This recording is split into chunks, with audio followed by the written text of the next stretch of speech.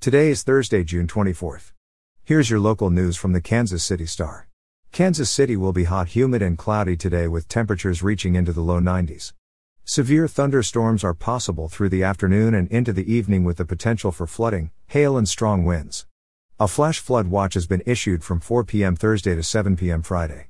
Here's today's top story. As the U.S. emerges from the COVID-19 crisis, Missouri is becoming a cautionary tale for the rest of the country. It is seeing an alarming rise in cases because of a combination of the fast-spreading Delta variant and stubborn resistance among many people to get vaccinated.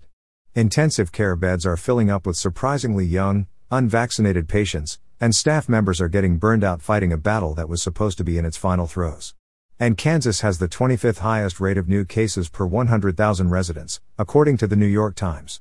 The state ranks 31st in the country on its COVID-19 vaccination efforts among adults, with 61% having received at least one dose. In politics news, the U.S. Senate Wednesday afternoon confirmed former Missouri Secretary of State Robin Carnahan to lead the General Services Administration.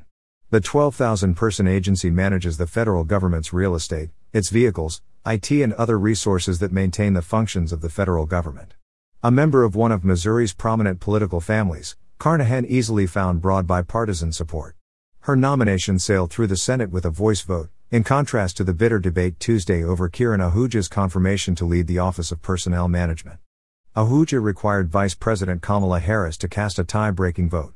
Carnahan had the enthusiastic backing of Missouri Republican Senator Roy Blunt, who squared off against the Democrat for an open Senate seat in 2010. Blunt hailed Carnahan's qualifications for the role.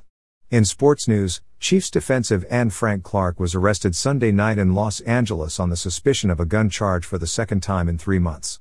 Clark was arrested at 9:20 p.m. Pacific time on Sunday after officers discovered an Uzi firearm in his vehicle, according to the LA Police Department. 3 months earlier, on March 13, Clark and another man, Charles Smith, were arrested after officers observed and recovered 2 loaded firearms inside the vehicle during a traffic stop, according to California Highway Patrol records. And finally, in weather news, extreme heat kills, but not everyone's risk is the same. Large metropolitan areas like Kansas City see hotter summertime temperatures than their surrounding rural areas, a phenomenon known as an urban heat island. In most cities, heat islands can be seen in some neighborhoods where it is considerably hotter, by as much as 20 degrees, than other neighborhoods. Those heat islands are often home to poorer communities of color, due largely to the historic practices of redlining, discriminatory lending, and housing policies based on race, according to the National Oceanic and Atmospheric Administration. In a few weeks, a group of about 30 volunteers will drive through area neighborhoods as part of a research project to find out where those heat islands exist in Kansas City. Their cars will be equipped with special sensors to collect climate data. The goal is to answer the question, who is the most vulnerable when Kansas City reaches the hottest time of the year? You're listening to stories from the Kansas City Star.